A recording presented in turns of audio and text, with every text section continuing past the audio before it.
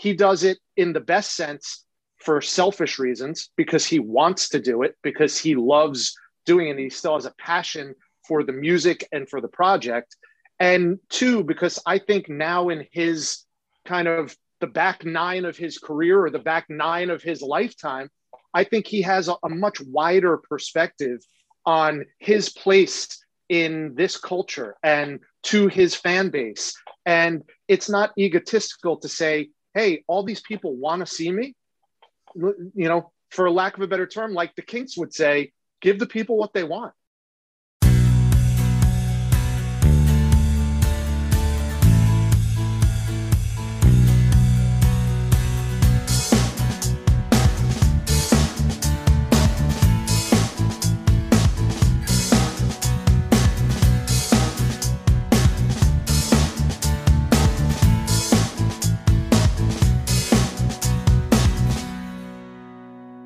Hello, everyone, and welcome to a new episode of Set Listing Bruce, your podcast all about Bruce Springsteen, his music, and mostly his fans. I am your host, Jesse Jackson, and I am excited to have my guest. Rich is very active on Twitter and mostly about sports and other stuff, but every once in a while he throws a Bruce hot sports opinion out there, and I reached out to him. And Rich said he'd love to join me. So welcome to the show, sir. It's my pleasure, Jesse. It's always great to be part of the bigger Bruce Springsteen community. Yeah, one of the things that I've been amazed of as doing this podcast is the passion of the Springsteen fan base. And unlike a lot of fan bases, in my experience, majority of them are just good people. Absolutely. There's a little bit persnickety sometimes, and there can be minor whining, but overall, just most people are just great people that are fun to talk to. Yeah, I found the same thing. And I agree with you on some level that you run into some Bruce fans, just like anybody who's like super passionate about something. You run into Bruce fans who, once you start a conversation, you don't feel like you're vibing with them. You feel like you're all of a sudden competing with them to find out if you're a bigger fan or they're a bigger fan. I just back away from moments like that, because I'm sure there are much bigger and more passionate Bruce fans than I am. I just know what he and his music has meant to me throughout my entire life as a New Jersey native, as someone who's seen him, a number of times on tour, and the friendships that I continue to have in large part because of Bruce. That's what I appreciate. That's what I love about it. I don't necessarily have time for any of that competition. That's a really good point. And, and I did a parody for April Fools where I had a stand-up comedian be one of those fans. Right. And it was a lot of fun to kind of lovingly poke fun at, the people that, he's done nothing since Darkness, right? Oh. Like nothing since Darkness has really mattered, right? And, there are fans that, and I'm not arguing with them, that, 78, Prove It All Night, the concerts were then ultimate, ever since then's downhill. Nothing as good as that. Right. And, one of the things when I used to early do the show, Rich, is I had a guy on and I told him that I would love a concert where Bruce did nothing before Tunnel of Love. Just he went from Tunnel of Love forward. Mm-hmm. And the guy said I would be happy with Darkness and back. And he didn't do anything with Darkness, right? And we, it wasn't a competition, it was just a joke, but I think that's one of the reasons why on the archive, when they do the other band, I enjoy that release sometimes more because they're playing different songs than the traditional core, which we all love, but it's kind of nice every once in a while to get some diversity. Yeah.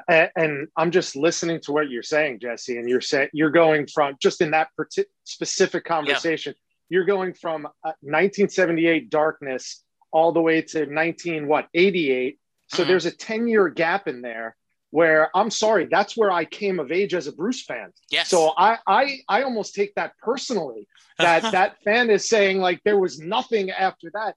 I didn't discover Bruce until 1984 when I was 13 years old. Right. And then, of course, I immediately went back in time and discovered everything before that, and soaked it all up like a sponge, and then took the ride with him from that point forward.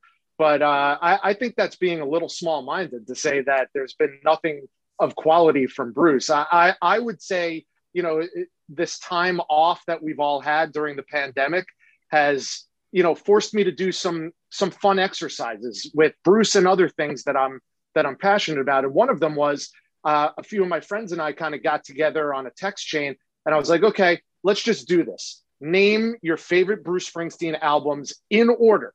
It's not an easy task, but let's do it if we can. And for me, Born to Run is number one. Darkness is number two. After that, it gets really, really difficult. But you know what? My number three album, personally, is The Rising.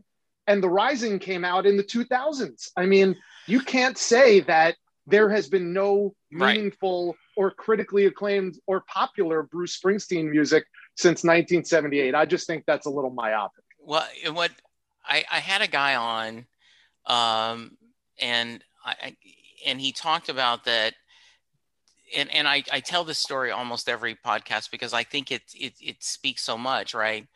He's talking about he's at the reunion tour, right? Like in the 99, 2000 this time, and he's watching the band and he's thinking, well, this is it. He's reunited the band. They've had this worldwide tour. This is the peak of spring.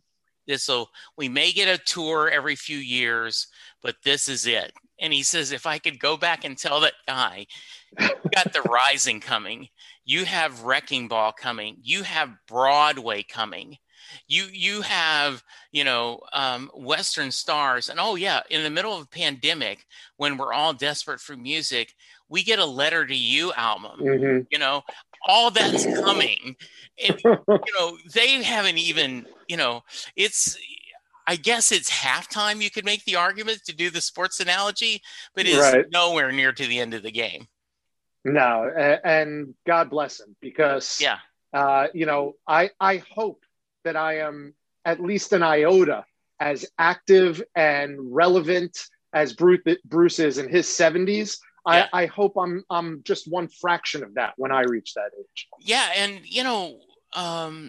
and boy, as I warned you, we go off on tangents. So, but yeah, exactly. The idea, right, that at 71, you release Letter to You, and some guy on Facebook, and that's why I mentioned majority of people are amazing, but every once in a while you have a small 1 or 2%, and somebody posted, I wish he would quit putting out new stuff. It's just diluting his legacy. And I'm like, dude, it is perfectly fine. If you don't like Western Stars, you don't like Letter to You, if you don't like the Seeger Sessions, pick whatever new album you want. If it doesn't speak to you, that's fine, because it's personal taste. But I don't think there's anything short of a criminal act this guy can do to tarnish his legacy. Exactly. Right? That's embedded. That is cemented for a long time. Absolutely. I agree. And I know that, to mix in a little sports, right? They talked about, I remember, and this has stuck with me, that toward the end of Muhammad Ali's fighting career, he was fighting for money. He was fighting for the paycheck to support his family. And they said, and so you should judge his career accordingly, that understand that what he was doing at that point. And I made this story, and I don't know if but the TV show Supernatural, right? For the last 5 or 6 years, it's like Muhammad Ali's career. At this point, the people are doing it to keep everyone in Canada and the boys, and let's hold it with a certain thing. Bruce is just doing it because he wants to do it. Right. Like he wants to do, he gets the band together and they do Letter to You. He wanted to do this album. He called into E Street Radio just a few days ago talking about he recorded with John Mellencamp. He's got the Killers thing that just came out, and he's decided to go back to Broadway and brings up the same noise that it did last time. Oh, he's elitist, and he's forgotten the little man. No, that's just, there is everyone in the world looks at a concert ticket and says, I wish I could afford that, right? Not everyone can afford the $120 for ticket, much less you hear about fans flying to Europe or people from Europe flying to UA. Everyone is at a different financial level, but that doesn't mean the artist itself is wrong and doing what the market bears. Right. That's the marketplace. And I think people who feel that way about Bruce are completely missing the point, because I feel like if there's one thing, and again, sometimes you and me and everyone else who is as much of a fan as we are, we probably sound to the other people like we're just Bruce apologists. Yes. But I truly feel to the core of my soul, like that is the exact opposite of Bruce. Yeah. I think Bruce is going back to Broadway for all the right reasons, to help, New York City get back to normal, and really in a bigger picture, to help our country get back to normal. He wasn't the one who was like, oh, this is a great money grab for me. He was coerced and coddled into doing it, but based on his story that he told on E Street Radio last week, by a friend sitting on a couch and just, urging him. And he finally is like, all right, I'll do it. You know, one of those things. I think he does it in the best sense for selfish reasons, because he wants to do it, because he loves doing it, and he still has a passion for the music and for the project. And two, because I think now in his kind of the back nine of his career, or the back nine of his lifetime, I think he has a much wider perspective on his place in this culture and to his fan base. And it's not egotistical to say, hey, all these people want to see me, for lack of a better term, like the Kinks would say, give the people what they want. Absolutely.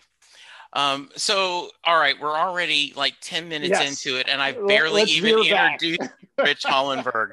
So, Rich Hollenberg, please, in case someone does not know who you are, go ahead and give us a quick bio, your elevator pitch. My elevator pitch. Okay, I'll try to keep it as brief as possible. Take your time. Born and raised in Bergen County, New Jersey, about 20 minutes as the crow flies from the Meadowlands and Giant Stadium. Went to Syracuse University and have lived down in the Tampa Bay area in St. Petersburg, Florida for the last 25 plus years. I'm a sportscaster. I spend half of my year working for ESPN calling college basketball games, and I spend the other half of the year locally covering the Tampa Bay Rays. So I'm living my own dream, just kind of like, to stay within the framework of our conversation, the way that Bruce is living his dream out. That's what I'm doing right now. I've always wanted to be a sportscaster. I was not born with a silver spoon in my mouth, but in some ways I feel like I was born with a microphone in my hand. Yes. I've always been very comfortable speaking to crowds, being in front of a camera. And I'm a huge sports fan. Ever since I realized at a very young age that I wasn't going to be a professional athlete, I said, I got to figure out a way to stay in that genre, in that industry. And sportscasting was the way to do it. And not too ironically, it was around that same time as a 13-year-old that I was introduced to the music of Bruce Springsteen. And, my life kind of took a turn at that point in those formative years that to this day still informs who I am and what I am and why I do what I do. I'm now married. I have 3 kids. My wife is not from Jersey. She's not a Bruce fan. I'm trying desperately to get my 3 teenage kids to embrace Bruce Springsteen. The closest I've gotten so far is my 15-year-old daughter, Lindsay, wears my 1984-85 Bruce Springsteen concert t-shirt because retro is cool, Jesse. Yes, it is. Absolutely. She wears my Bruce Springsteen concert tour t-shirt, and that makes my heart happy. So first off, welcome to the show. I'm so glad you're here. And we're already having a great time. I always like to go to the beginning. So let's go back. You're growing up in Jersey. What kind of music did your family listen to? Was it a musical family when you were a kid? Yeah, I would say it was. I mean, no one played an instrument. I tried. I played saxophone when I was in sixth grade. I played the drums when I was in eighth grade. I tried taking up guitar when I moved away from home after college. None of it stuck. The one useless talent that I have, and I only say useless part jokingly, because I still feel like I'm approaching 50 years old, and I feel like at some point it's going to pay off. I have an ability to memorize lyrics to songs over just about any genre that I enjoy listening to. And my friends who know me always joke around about it. And the reason I bring that up is we were always listening to music growing up, but it was never Bruce Springsteen. Yeah. It was my parents loved Barry Manilow. We listened to the Bee Gees and Frank Sinatra.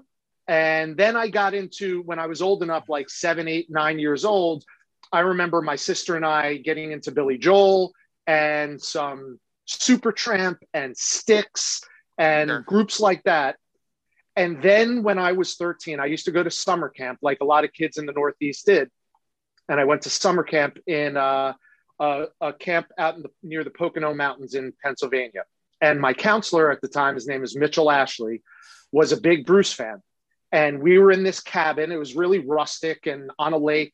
And we were in this cabin, and I was 13 years old.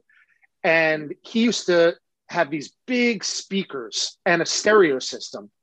And he would bring his stereo and the speakers out on the porch of our bunk and put on Bruce Springsteen music. And I'd never heard of Bruce. The only thing I peripherally knew was Hungry Heart, because it got radio play when I was about 8 or 9 years old. Right. But he would play Darkness on the Edge of Town and Nebraska and Greetings from Asbury Park, you name it, the whole catalog.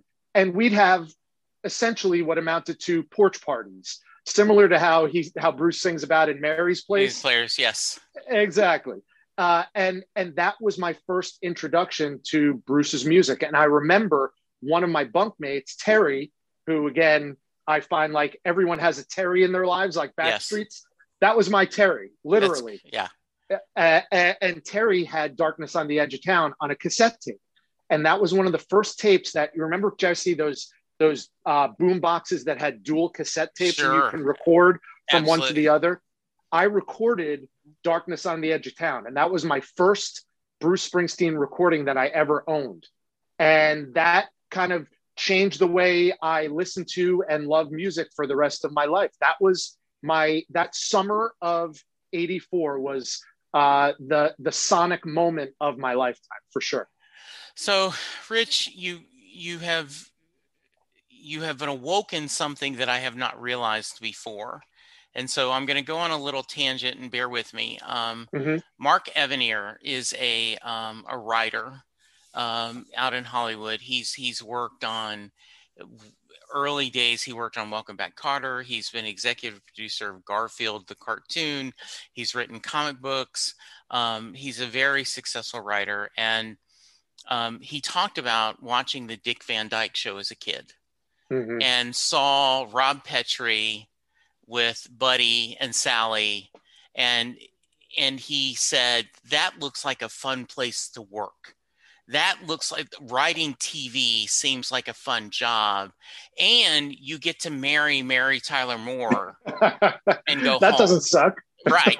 So when he met Dick Van Dyke in person, he started to tell this story, and Dick Van Dyke stopped him and said, you saw the TV show. You said, gosh, if I become a TV writer, I get to have fun and I get to marry Mary Tyler Moore. And Mark Everett goes, yes. He goes, I cannot tell you how many people have told me that story. So I can't tell you how many times summer camp Finding Bruce has came up in this discussion. So, and so I do think it is, and especially, as you said, the East Coast, right? Maybe it's because that was very much a cultural thing. You went to summer camp, but like my best friend Sam talked about, to this day, he said, I recognize Born in the USA's greatness, but we played it nonstop, 24 hours a day, 7 days a week when I was in summer camp. That, finally I'd reached the point where like, okay, I think I've heard enough of it, right? Like, it's like, I love hamburgers, but after having hamburgers 60 days in a row, maybe I want something Right. different. So that is amazing. I always ask this question, and sometimes people have a hard time explaining. Can you articulate what about his music spoke to you? That is a great question, Jesse. And, one of the fun things about talking to you is getting to express these feelings that you really don't get to express, even when you're in the parking lot waiting to go into a concert to see Bruce, and everybody we all feel the same way. No one sits around in a circle and goes, so how do you feel, this has affected your life? It's not a therapy session. No. So I appreciate this. And I've had these conversations before. Ted Canova, who's obviously a mutual friend of ours. Yes. I've had that conversation with him too. And it brings me such joy. It gives me goosebumps to talk about it. But to answer your question and probably make a short story long. Please. The fact is that when I first heard the music, something stirred inside of me that no other music had done before. I love Billy Joel. As I mentioned, that was one of the first artists I remember going and buying an album and putting it on the turntable and listening to 52nd Street or to Glass Houses or anything like that and being like, man, I love this, and I love singing along, and I love dancing to it. And I grew up in New Jersey. My parents are both from Long Island. So you would think I would have had that connection with Billy Joel, who is kind of the voice of Long Island music. Absolutely. But something, and I didn't even know Bruce Springsteen was from New Jersey. I was 13 years old. I was an idiot kid. I didn't make that connection at that time. But something stirred inside of me when I heard Dancing in the Dark and Darlington County and all of the songs, you name it, on that album, go from one all the way through. And I wasn't able to define it then, but looking back on it now, it's two words. It's New Jersey. And that is not to say that anyone who's not from New Jersey doesn't have the same love and the same passion and the same connection to Bruce's music. All I can tell you, Jesse, is that is how my connection began. I felt like I was Bruce Springsteen, and I related to Bruce Springsteen because when I started going back in his catalog and heard It's a Town for Losers, we're pulling out of here to win, I didn't feel like that in growing up in Rivervale, New Jersey. He was much more blue collar than I was. I was middle class, upper middle class, even where I grew up in Bergen County, but I still knew that there was something bigger out there for me. Mm-hmm. I wasn't going to live the rest of my life in that bubble of the Garden State, as much as I loved it. I wanted to bust out. I wanted those wings for wheels, for lack of a better term. And so I immediately felt that connection, like he is speaking to me. And I only say it half jokingly, going back to when I said one of my best friend's names was Terry. Yeah. When I heard Backstreet for the first time, I was like, holy shit, this is real. Like, Bruce had a friend, Terry. I have a friend, Terry. Yes. Bruce is from New Jersey. I'm from New Jersey. He is speaking to me when at the very same time, he's speaking to all of us. And I didn't realize that Bruce was as popular as he was, or the fan base was as devoted and fanatic as we all are. And I now understand. All I knew is that something on that porch in Pennsylvania in the summer of 1984 struck me like no other music I had ever heard. And it gave me a desire to want to hear more and more and more. And then the following summer, after my counselor went and left camp on a day off to go see Bruce at the Meadowlands, and then came back and gave me that concert t-shirt that 40 years later, my daughter now wears. Yeah. I got to see Bruce for the first time. And it was August of 22nd of 1985. It was the first time he had played Giant Stadium. And I remember being in the third deck of Giant Stadium and just having my mind blown for the second time and saying, now I thought I got it when I was singing and dancing on the porch to Bruce's music. Now I really understand, because I was surrounded by 70,000 other people who were probably feeling the same exact way that I was. There's a comedian, I don't remember his name, but he makes the joke that if whether you're Jewish or not, if you live in New York City, you're Jewish. And whether you're Jewish or not, if you don't live in New York, you're not Jewish.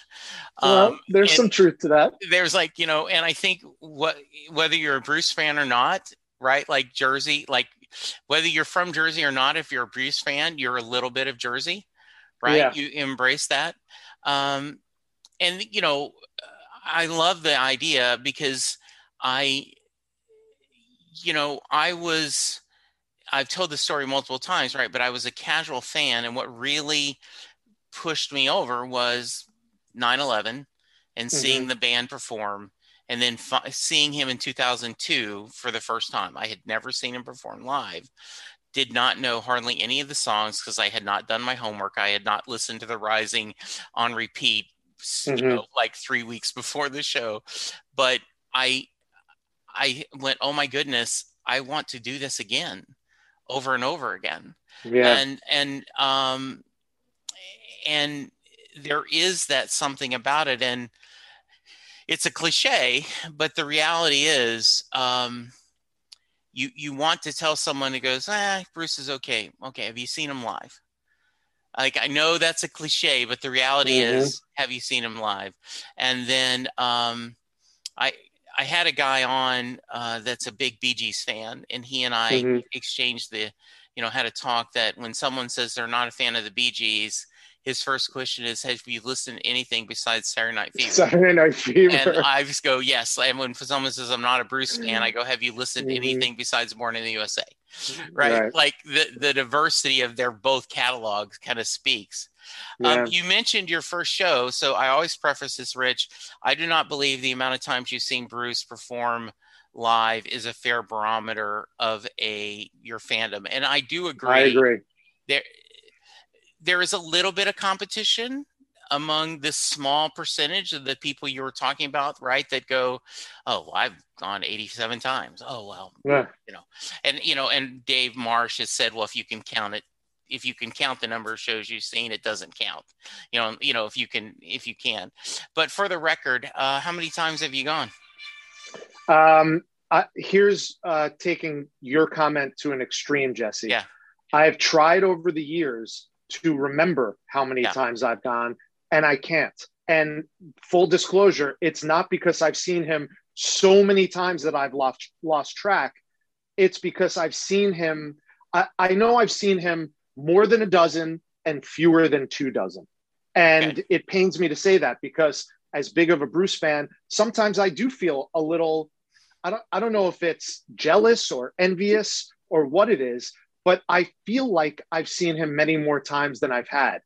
But I am very fortunate, and I recognize this before I even go into this part of our conversation, that a lot of the shows that I've seen have, in retrospect, turned out to be seminal shows. At least in my opinion, they have been. I've never traveled abroad to see him. I've only been, because of life situations and because of my occupation, I can't bust away from work and say, oh, I have 4 weeks vacation. I'm going to use this 1 week and go see 3 Bruce shows, or I'm going to travel overseas. I work at nights, I work on weekends, and I work a lot of holidays. And I have 3 kids, and I've been married for 20 years. I don't have the wherewithal to see Bruce whenever I care to. So I've lost track of the number because I don't care to count about that number. And I truly, firmly, because of my own personal situation, buy into what you're saying 100%. It is quality, not quantity with me. And I do recommend going to mybosstime.com, which is a website that Elko did. And it lists every tour way back to the early 70s. And you create a free account, and then you can go and say, well, I know I was at this show. and I know Right. it's this show, and then it will do behind the scenes. It will give you a database of what is your most heard songs, what are your least heard Oh, that's songs. awesome. Yeah, and it's yeah. So mybosstime.com. It is a rabbit hole you will go through that you will enjoy, though. Like I don't know that The Wall Hmm. from High Hopes is not something he's played very often. And I was lucky enough to be at one of the shows where he played it. And I did not, There you go. I mean, I was like, oh, wow, I can't believe he's playing that. But it wasn't like, Right. oh, I'm getting obscure. Yeah, I had the same thing where just by circumstances, I moved to Dallas in '86. I grew up Hmm. in Louisiana, so going to Dallas in '86, my first big city, and I just didn't happen to catch any of the shows. And during like when he was doing the other band or the Ghost of Tom Joad, I never thought about seeing him. It just hadn't. And then I remember specifically there was a family obligation when he came through on the reunion tour. And so when he came for the Rising, I was like, okay, hook or crook, I'm going to see him. And in fact, it was on a Sunday, and my son was playing parochial school football, right? Like, Uh-huh. like he goes to Catholic school, and, for some reason we're playing football on Sunday afternoon. And my son to this day is like, you didn't watch the Cowboys? You watched me play? Yes, Chris. That's what you do when you're a parent. Yeah. You may listen to the game, because this was before a DVR. I Hmm. may have had the game on my the radio, listening, but no, I watched you play. Well, I don't know if I'd do that. Well, wait till you're a father. So yeah, so it is and I am not envious is the wrong word. I am happy for people who do have the vacation Right. time and the ability. I was able to do it once, Rich. I was working for a company, and there was a small office in Winnipeg, Canada. And Brian Wilson was touring. He had done an album of Gershwin covers, Hmm. and he was touring, and he was going to play in Winnipeg. And I went to my boss and I said, I have not gone to Winnipeg in a year. We usually go once a year. Do you care if I go this week? No. Why? I mean, why are you asking? I said, well, I just need to tell you, the whole reason I'm picking that week is Brian Wilson is playing, so I can go see him in Winnipeg. Yeah, I don't care. And so it was like this joy of like, oh, it's a business trip, but I'm also getting to sneak in Right. this concert. Score. So, yes. So I'm sure you can think about that, right? Like if you're ever traveling with the college ball, or with, Yeah. like, oh, I can do a double header. Hmm. I'm Eric Nadel, Yeah. who's the voice of the Texas Rangers. Hmm. He talks about that when he gets the Rangers away schedule, he patches that against pre-COVID of Right. cities, and he's going to looking at what shows he could possibly see. Yeah. And the funny thing is, you mentioned that, and I know we could dive further into concerts and things like Mhm. that. The last time I saw Bruce, Yeah. it was almost it's eerie because it's almost 3 years to the day that we are talking right Okay. now. Yeah. I saw him on Broadway. Oh, And okay. the reason I was able to see him on Broadway was because I was covering the Rays. The Rays happened to be in New York playing the Yankees that weekend. And I was like, this is serendipity. Yeah. And so it turned out to be one of the great 3-day weekends in my lifetime, because I grew up a Yankees fan.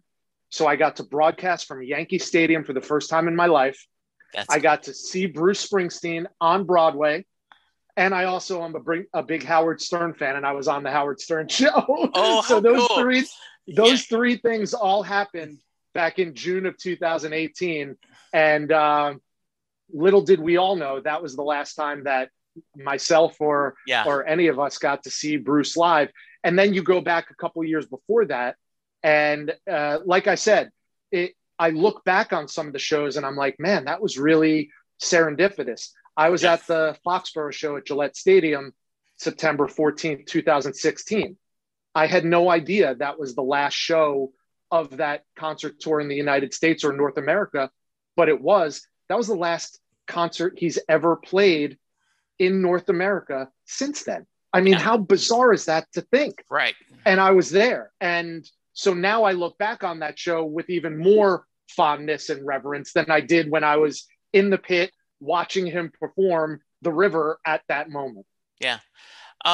So this is a perfect segue. Any stories from shows that you want to share? Yeah, I have a lot. And Good. like I said, I picked out a few because I knew that this was one of the things you'd be asking me. Yes. So we talked about the first show. That was 1985. One of my regrets is my senior year in high school, he was on the Tunnel of Love tour. And I was like, I just saw him a few years ago. I don't need to see him again. And I skipped that tour, and I still regret that to this day. But when I moved down here, let me interrupt you just because this is perfect thing. I know you're basically college basketball and baseball, but I know you know enough that it's like in a football game where you miss the extra point and the team seems to be chasing that point the rest of the game. Missing a tour, right? Is that in the back of your mind, you're always chasing that. How do you make that up? How do I make that up? Yes. And I know that feeling very much because not seeing him since 2002, you're like, gosh, all the shows I could have missed. So, but yes, go ahead. So fast forward, I saw him a couple of times. I saw him in college at the Carrier Dome. That was amazing. I saw him in 93 right after I graduated college, part of the Human Touch tour. I saw him on that reunion tour. That was incredible. The one story that I go back to, though, in chronological order, was back in 2000. And at that point, I was already living down here in the Tampa Bay area, and I was working with the Tampa Bay Lightning. And so I had a lot of connections at what was then the St. Pete Times Forum. It's now Amalie Arena, where the Lightning play. And so Bruce was coming, and I said, I'm going. I called my connections at the arena. They got me really great seats right on the side of the stage, really close. Nice. And I show up as early as I can, and I'm looking to the left of me, and I'm like, I know this dude.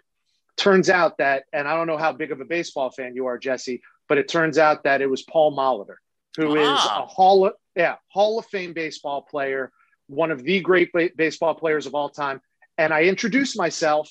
We end up having a fantastic conversation. This is like an hour before the show starts. And he goes, you want to see something cool? I'm like, yeah.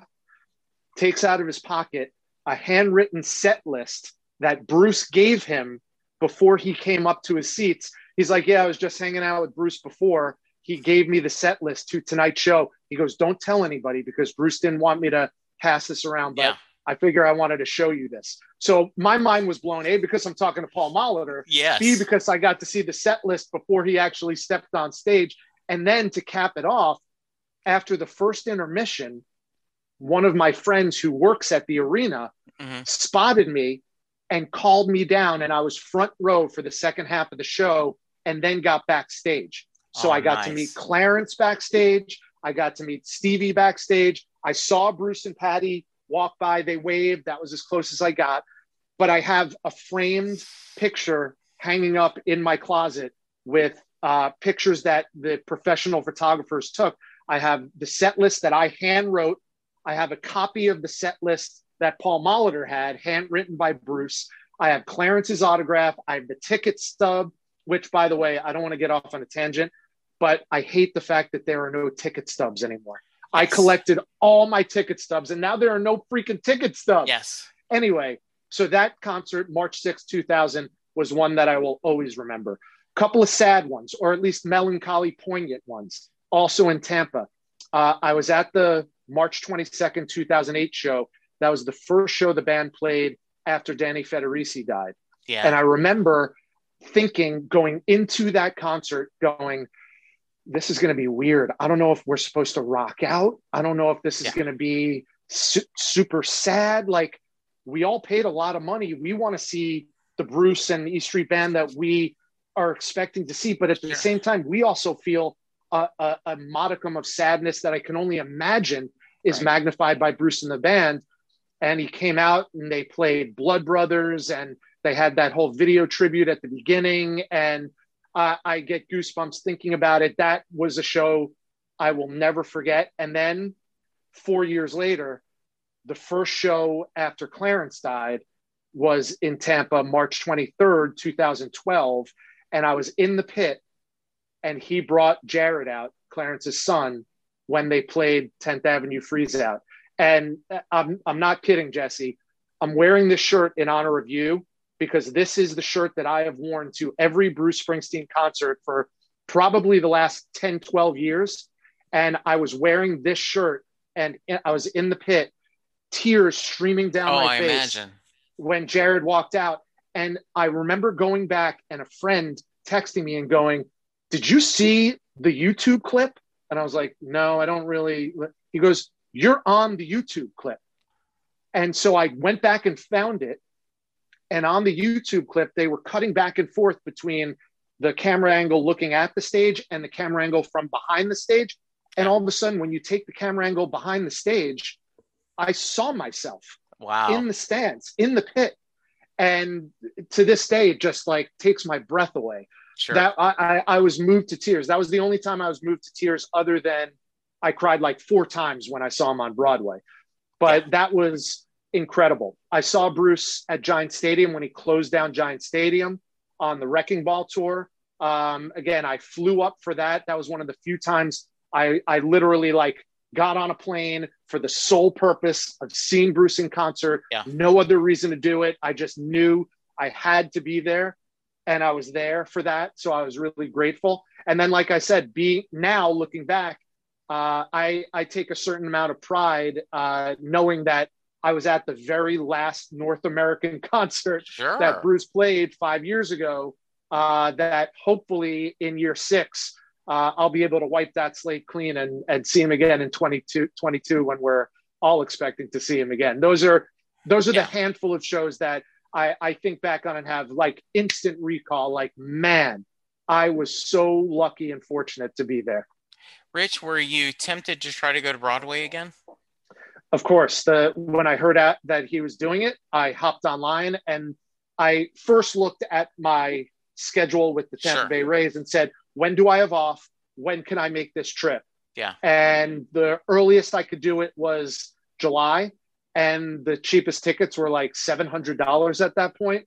Yeah. And, again, sometimes it's cost prohibitive. And for me, it's cost prohibitive. I have to keep things a little bit in perspective. I can't carpe diem everything. I've done it a lot, but I can't do it in this case. And I'm hoping and praying that I'm able to see him as soon as he starts his tour.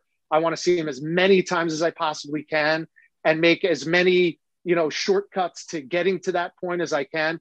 But seeing as how I saw him once on Broadway, I feel comfortable in my own skin that maybe, I'll keep checking and seeing if there's an open date and it works with my schedule. But I can't move heaven and earth to do that. No. Yeah, I had the same feeling because Linda was kind enough. And by the way, I'm in a mixed marriage too. She is not a huge Springsteen fan. Right. And she did move heaven and earth to let me go to the first time. And so I was able to see him.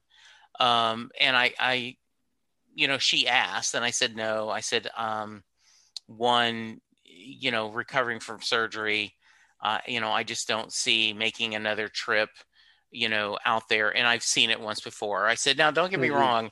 If someone emailed me and said, hey, Jesse, I've got you a free ticket, but not enough to do that. I am selfishly hoping he doesn't change the show, right? Like, so you don't feel like you're missing anything. Exactly. I mean, I am tell you, I meant to do that. That is hilarious. So how, let's change topics just for a moment. How crazy was last year covering baseball during the pandemic, and does it feel a little bit more normal this year, or I guess, or college basketball for that matter? Yeah, it feels I'll start at the end of that question. It feels a lot more normal, Jesse. Thank goodness. Yeah. Most stadiums are back to full capacity. The Rays certainly are. We're not traveling with the team anymore. That's a big change. And I don't know if that's ever going to go back to the way it was, to be honest with you, not necessarily for pandemic reasons, but for collective bargaining agreement reasons. And that's a whole other story that for a whole other time. So that remains different and will be different. But last year sucked. I mean, I was broadcasting in an empty stadium, whether the team was at home or on the road.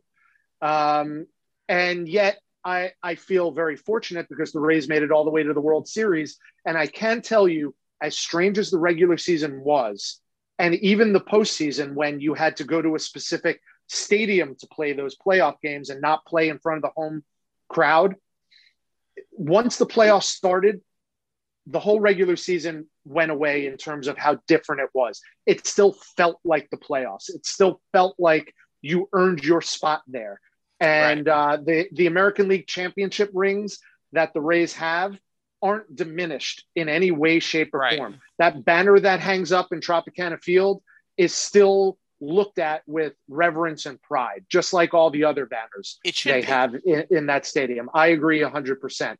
Yeah. Doing college basketball games was weird because I was one of the fortunate ones, Jesse. About a third of the games that I called, I was still at the arena, despite the fact that there were not a lot of fans there. But the other 2/3, I was in my living room calling games essentially off a Zoom call, how you and I are looking at each other and speaking to each other. So that was a real challenge. One of the things I pride myself on is bringing a lot of passion to every game that I call, knowing kind of like how Joe DiMaggio used to say, like, the reason I go out and try my hardest every game is because you never know when it's some young fan's first time at a baseball game seeing me. Right. I know how important each and every game is to the teams that I'm calling those games of. So I want to bring 100% of myself to that game, even if I'm not there, even if the fans aren't there, even if the game doesn't have any ramifications in the bigger sense. So that wasn't an issue for me, but certainly having the best seat in the house when things are quote unquote normal is one of the things that drew me to that profession in the first place. You know, I grew up going to Yankee Stadium and Madison Square Garden and Giant Stadium. And that was one of the reasons I wanted to be a sportscaster, because I love the energy of being in that building and in that environment. And so you miss that when this last year happened. And I'm hoping and praying that sooner than later, things are going to be back to normal. And it obviously seems like we're trending in that direction. Yeah. It was really tough last year as a Texas Rangers fan to know they have this beautiful new ballpark and you couldn't go in and see it. You got to experience it for the World Series. They've opened up and I'm recovering from surgery, and not that I'm obsessed, but August 25th is the first day that I can eat normal food where I'm going through. And so I looked, and like on Saturday, the 28th or 29th of August, the Astros are here in Dallas. So I went. So I asked Linda, I'm like, can we buy a little better seats than we normally buy? Because we haven't been to the stadium. She's like, yes. And so I text my brother-in-law, who is a huge baseball fan with me. In fact, when my son was like 10, for like 3 years in a row, we got mini ticket plans, and all three of us went. And I'll tell you what, going to a day game in July in Arlington, Texas, they talk about a bad day at the ballpark is better than a good day at the office. You can debate that when it's that hot in the day game. But he went, so we're going to see, and we're ecstatic about going to see the new ballpark. I thought you were going to say your first real food is going to be hot dog, pretzel, beer. Yeah, at Globe Life Field. it probably will be. It is. In fact, that's what Linda has suggested. Okay, we need to cook a hot dog before you go, because you don't know how your Just stomach's to going to make react, sure, to make sure right? you're okay. I don't want you to get sick watching the game. Right. So that's amazing. And I I'm hearing this from other people, not directly, but and it's interesting to hear it directly, but I'm reading about this, that there are people that are pushing back to their bosses, going, there is no reason for me to go back in the office. For a year and a half, I've been working remotely. I've done Mm-hmm. everything. I've hit all my goals. There's no need. And so I think that's also interesting, the idea of, well, why do we have the people travel with the team to call it?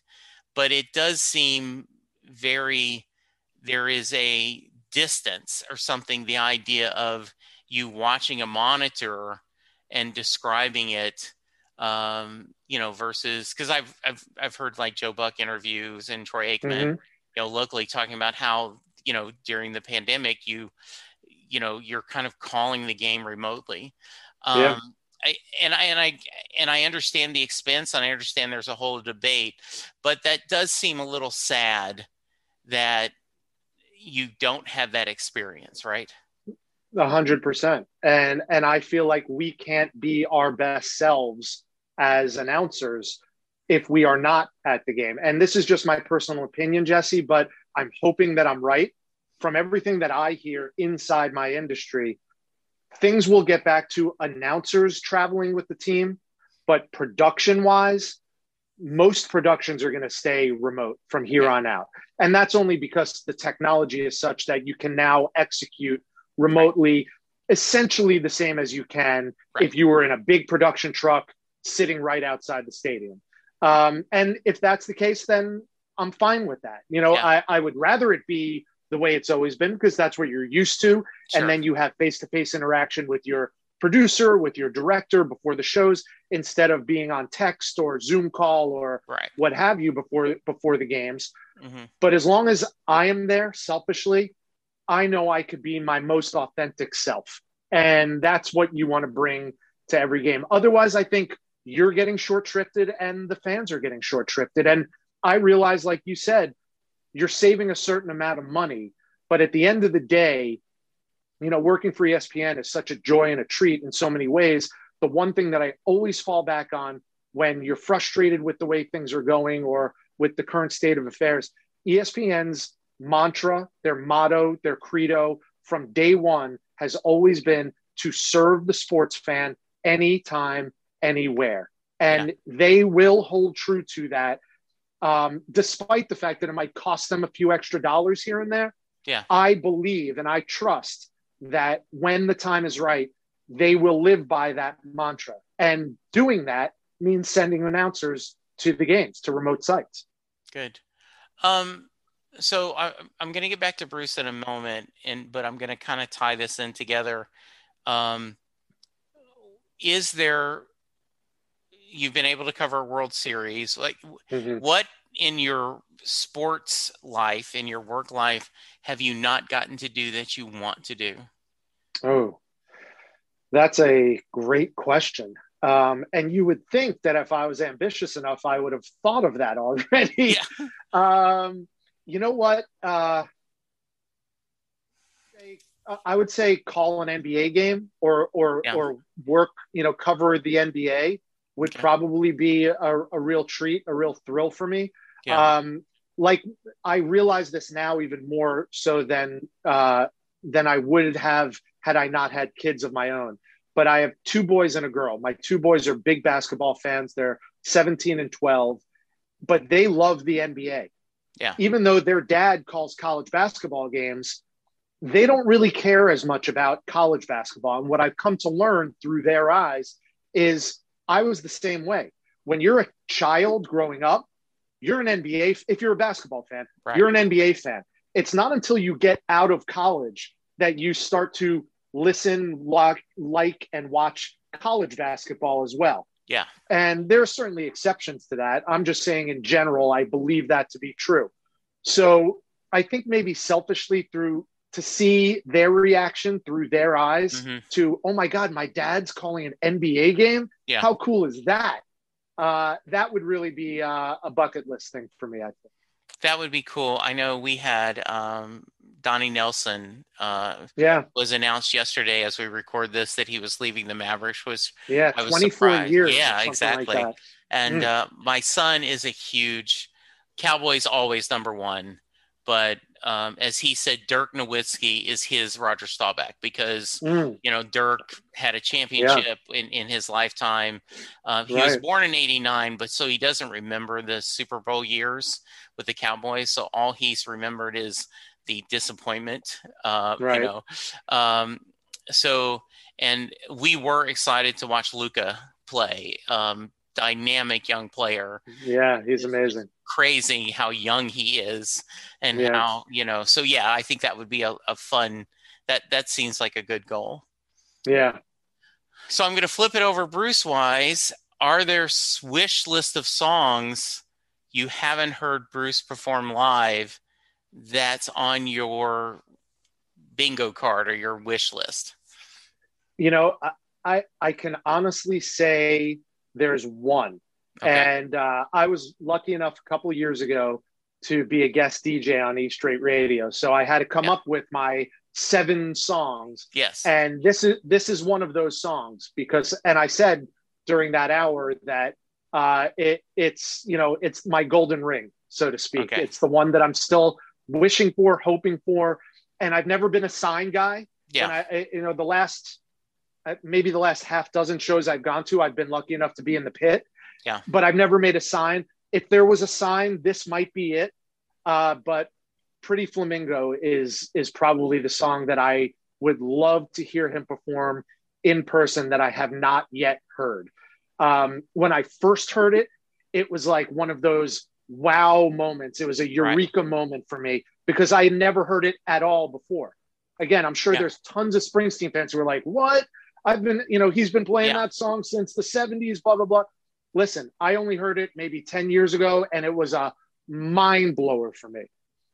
And so that would be one that I haven't heard that I would love to hear. That's cool. I know that to go back what you said earlier with DiMaggio, right?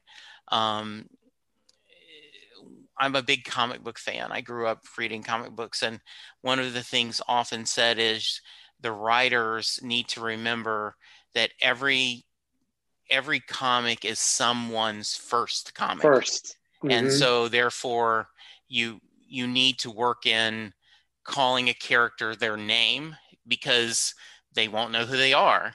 And I joked about, I have one of my best friends is like, let's get rid of Born to Run so he can throw a different song in there. And I'm like, yes, but this is their first Bruce show. And how disappointed are they going to be if they go home not hearing Born to Run perform live, right? I can't agree with you more. Yeah, and so I think the same thing, right? Like that and it is weird. My first 7 shows, he did not play Thunder Road, mm-hmm. And it's like, I can't believe I haven't heard Thunder Road live. Now the next 8 shows he did. And as I've told the story, he was either doing, Dream Baby Dream or Thunder Road at the end of the show. And none of the shows I made did he do Dream Baby Dream. And Dream Baby Dream is one of the covers that we've kind of adopted as a family song. And in fact, we'll often, when we're on the porch, talk about Mary's Place, doing a pregame before the Cowboy game will come on, and right before we go in, Chris will play Dream Baby Dream.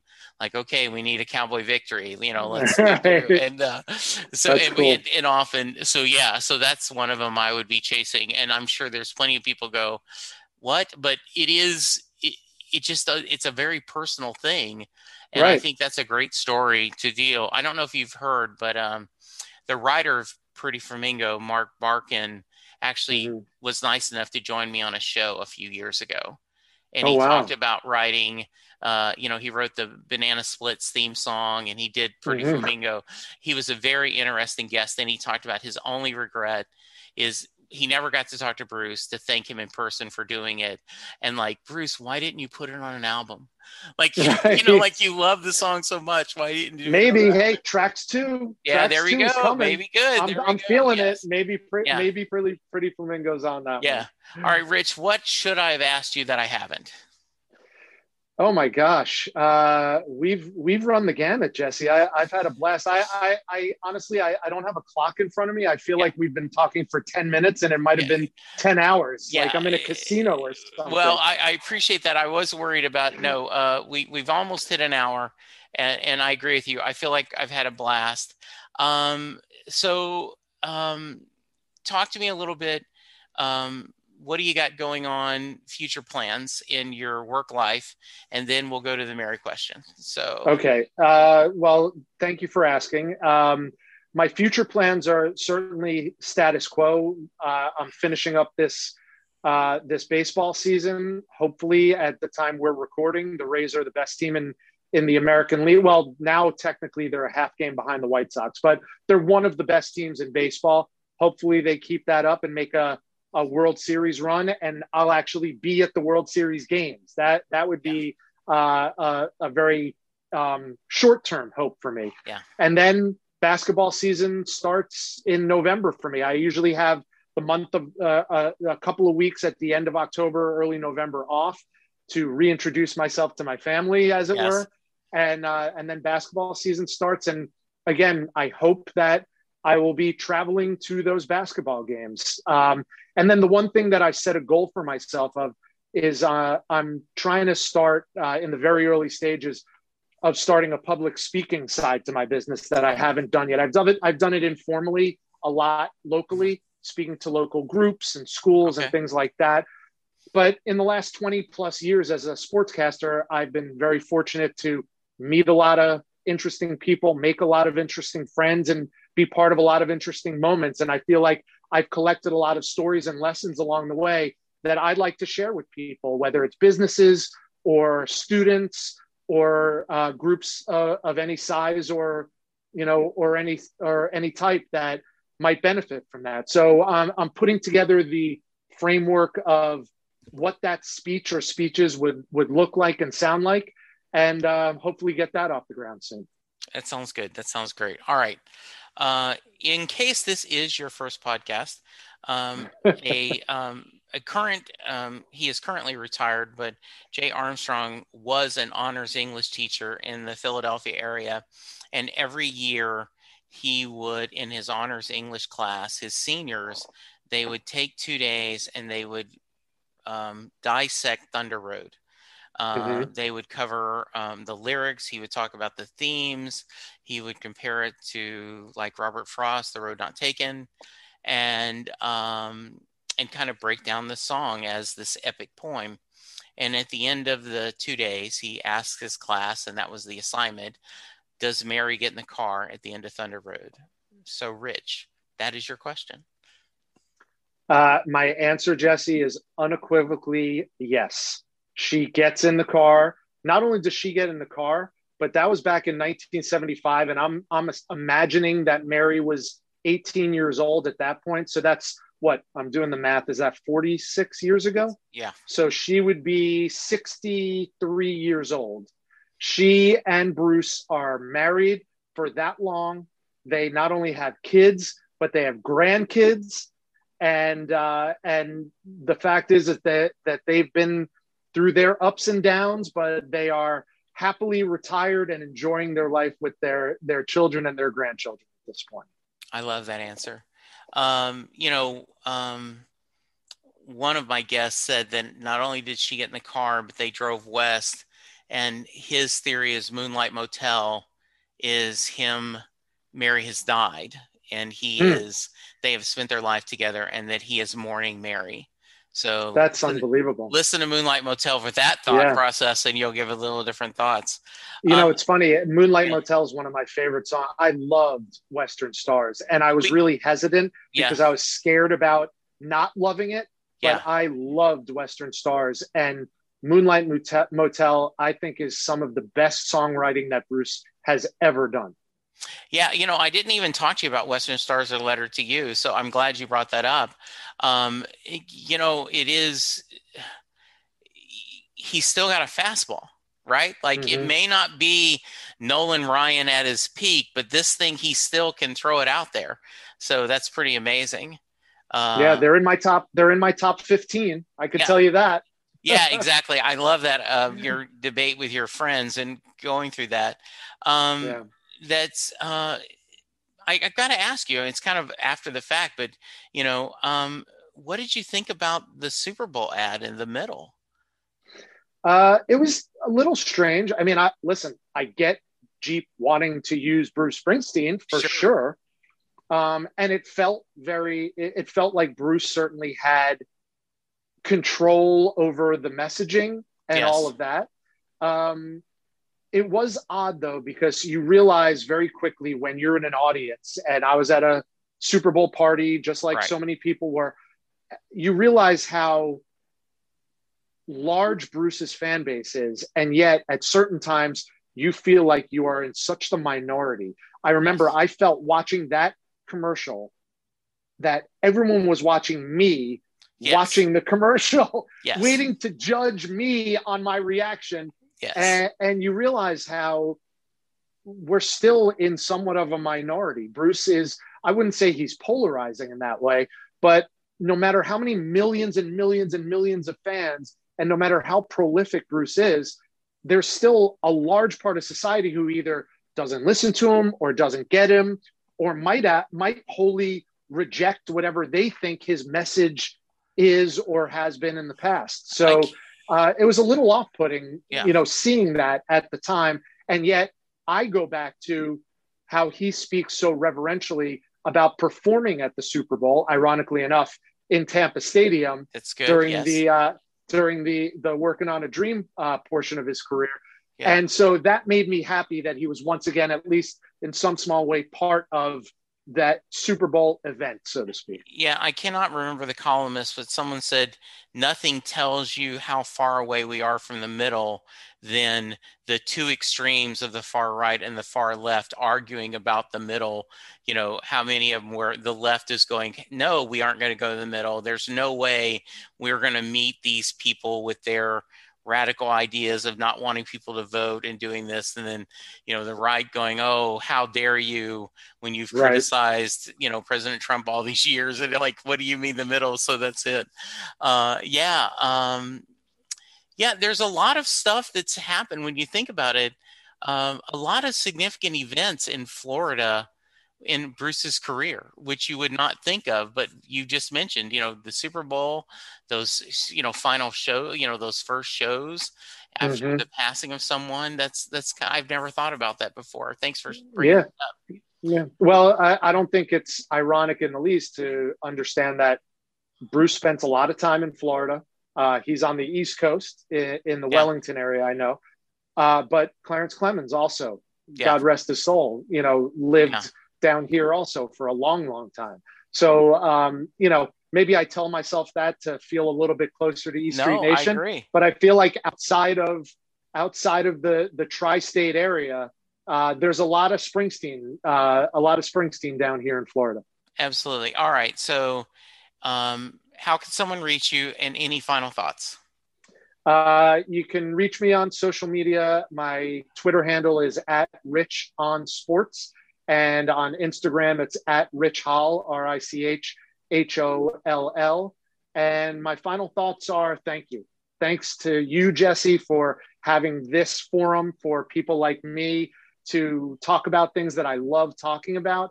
And I feel that same way about Bruce. That thanks to Bruce for giving us something that we could all surround ourselves with and come together communally in a time, especially now when things feel so polarized and so to the extremes, like you talked about a moment ago. At least we have Bruce's music that some of us can all come together and agree upon.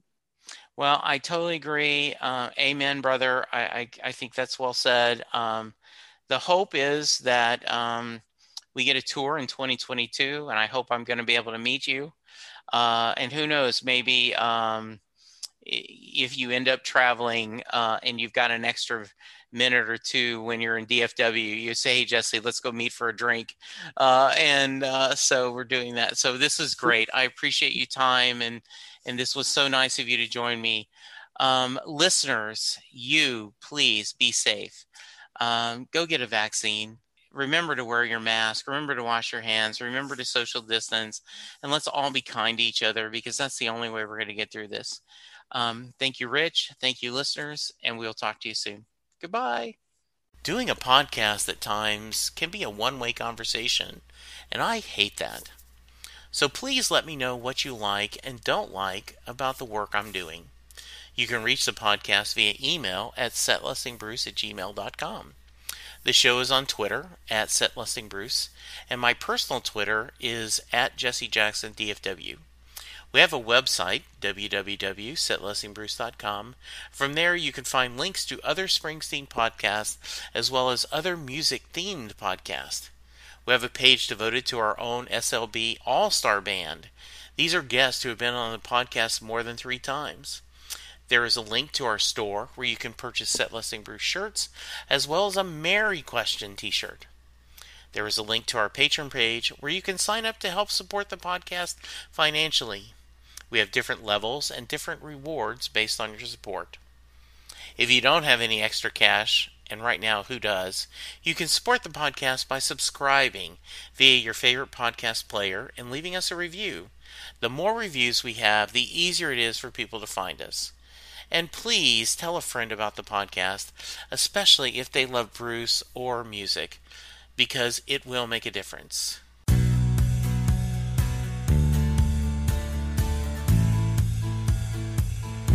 You just heard the fun talking, hard rocking, music loving, album ranking, fan thinking, joy spreading, lyric reading, story sharing podcast that is the one, the only Set Listing Bruce.